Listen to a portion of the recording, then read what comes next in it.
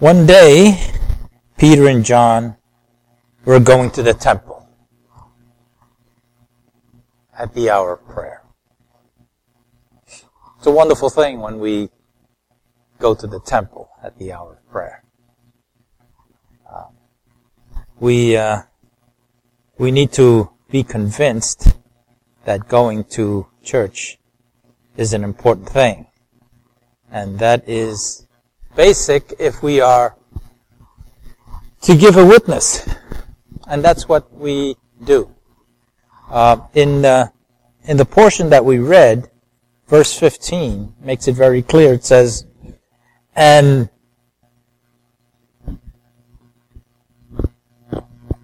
verse 15, and you killed the author of life, whom God raised from the dead. To this we are witnesses. And that is that is what the Acts is all about. The Acts is the book that witnesses everything that happened with the apostles after the ascension of Jesus Christ.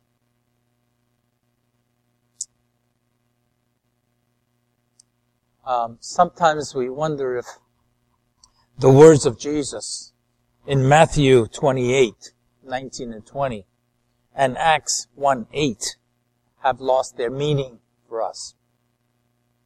You may remember, he said there, therefore go and make disciples of all nations, baptizing them in the name of the Father and of the Son and of the Holy Spirit, and teaching them to obey everything I have commanded you.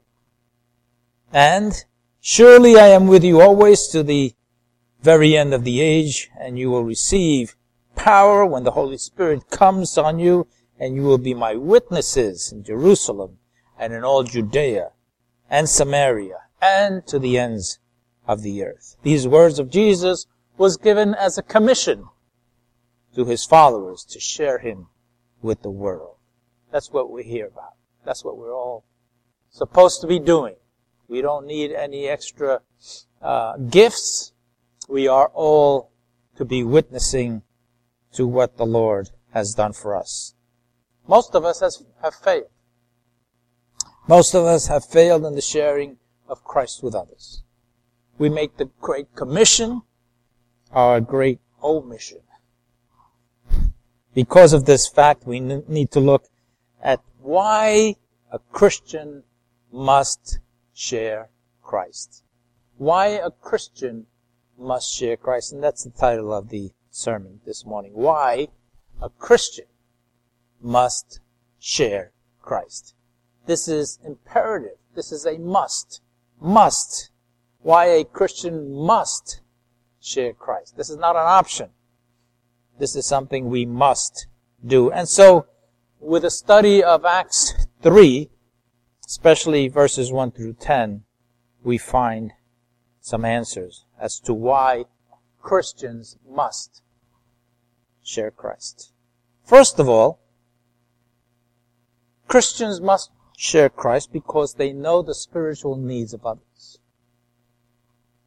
Peter and John went to the temple to pray, but on the way they saw somebody. They ran into somebody who had needs. He had a need. And although Peter and John were on their way to the temple to pray, they could not help but see this lame man at the gate of the temple. They knew that this man had a great need. But it was not a need for money. It was a need for the saving knowledge of Jesus Christ.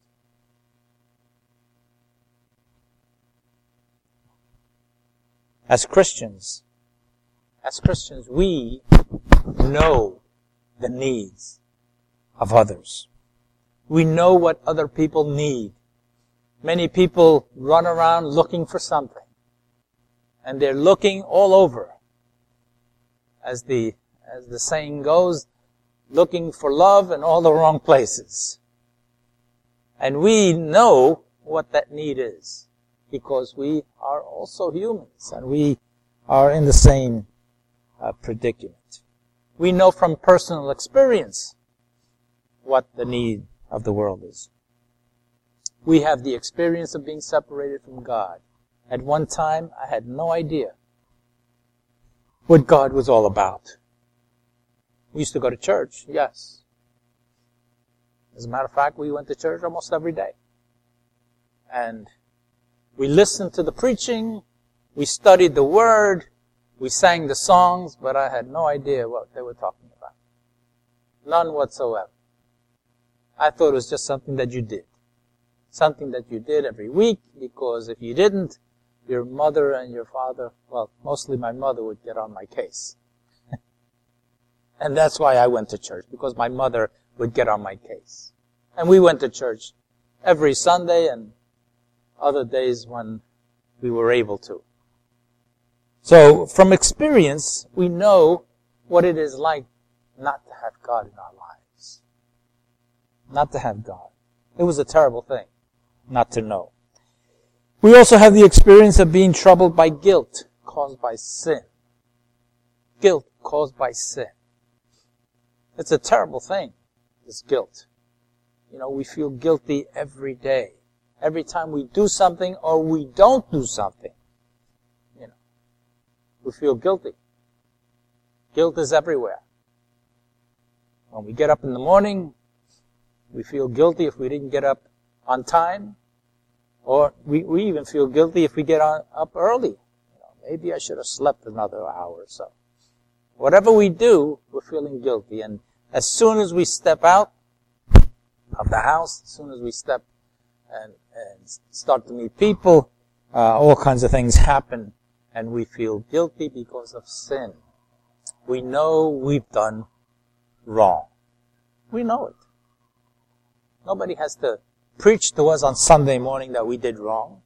We knew that we were doing wrong. As a child, I knew that I was doing wrong, you know. One day I was coming home from school and I had bought this little packet of candy cigarettes. How many remember those candy cigarettes? Candy cigarettes. They were candy, for Pete's sake. Candy cigarettes, and I was eating my candy cigarettes, but I was holding it in such a way, you know, and my father saw me. Bianca, come here. And he gave me a talking to that I'll never forget. Well, I still remember it after 60 years. That was wrong. And even though it was a candy cigarette, it was still wrong because I had instructions from my father, my mother, the whole church and everybody that I knew. Wrong thing to do. By experience, guilt because of our sin. And that was a light thing. There's also so many other things that happened in our childhood and our teenage years that brought guilt to us. I know that by experience.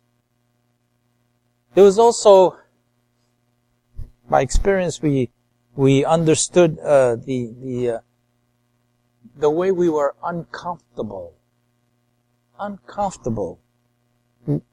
when people started to talk about God, started to talk about spiritual understanding.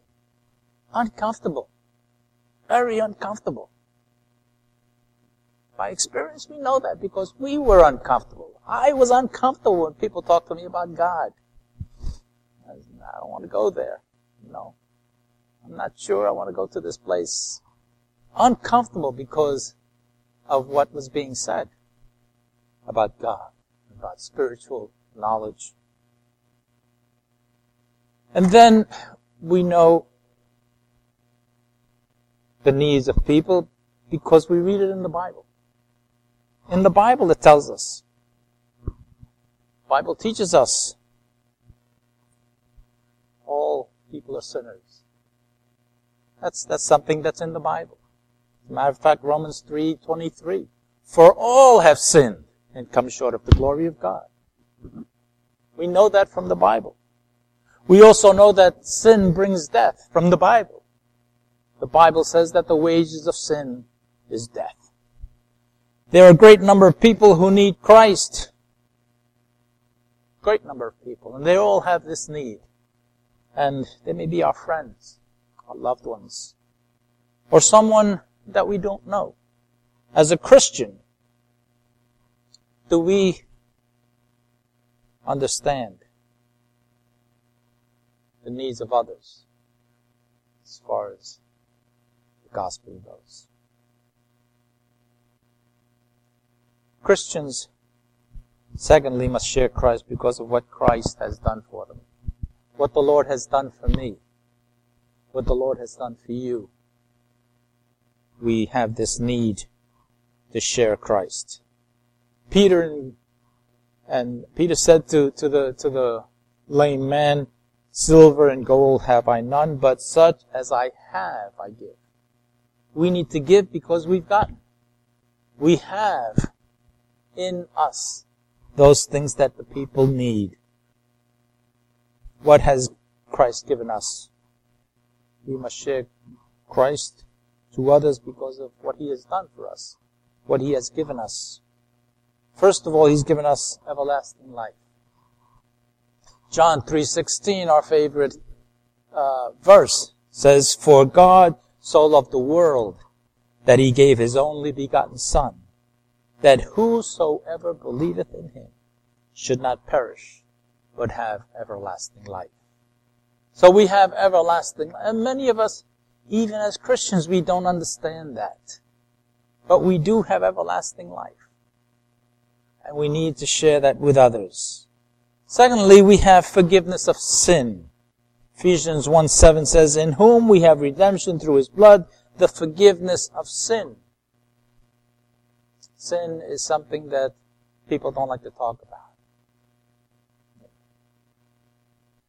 There is no sin.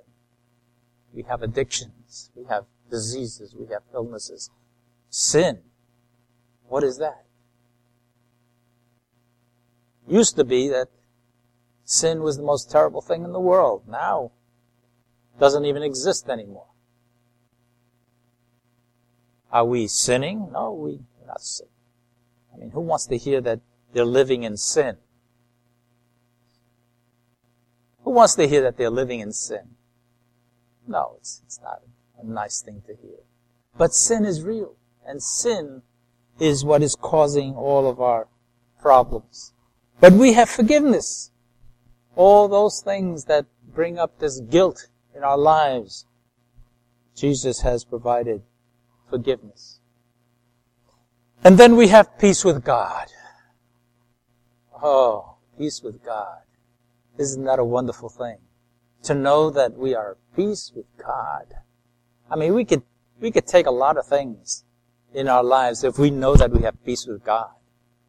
If I know that things are well with my God, and we can sing that hymn, "It is well with my soul." It is well, in spite of everything that's going on around us, in spite of the situation in Washington and in Harrisburg and wherever, I know that I have peace with God. Romans 5:1 tells us, "Therefore, being justified by faith," it's very important, this justification by faith, "we have peace with God through our Lord Jesus Christ." Peace. Peace. Just the word itself, just thinking about that is enough to tell us that we're okay. And then we have a purpose. The Lord has given us a purpose for our life. I mean, people are always searching for a purpose. They go to distant countries, go up to the mountain to find, their purpose. What is my purpose? What am I doing here? Why am I here? Well, Matthew 6:33, Jesus says, "But seek ye first the kingdom of God and His righteousness." That's our purpose. Our purpose is to seek the kingdom of God. Our purpose is to glorify God. That is our purpose. Christians must share Christ because they know that He is the only one, the only hope for us all. Jesus is our only hope. In Acts chapter 4 and verse 12. We read these words.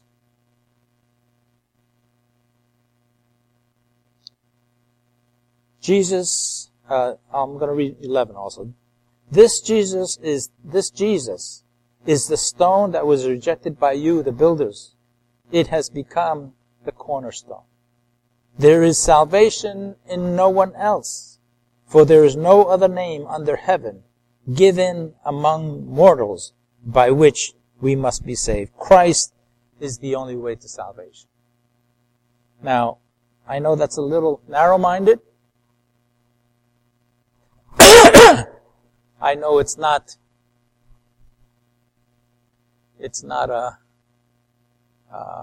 a spirit of tolerance, and perhaps people will have a problem with what we say when we say that Christ is the only hope. But whatever you want to say, Christ is the only hope. Christ is the only way to salvation. We just read it in Acts 4:12. Christ is the only mediator between God and man. There is nobody else. There just isn't. There's nothing and no one next to him. He is the only one that died for our sins. He's the only one. There's nobody else. John 14:6 says, Jesus speaking says, I am the way, the truth, and the life. No one.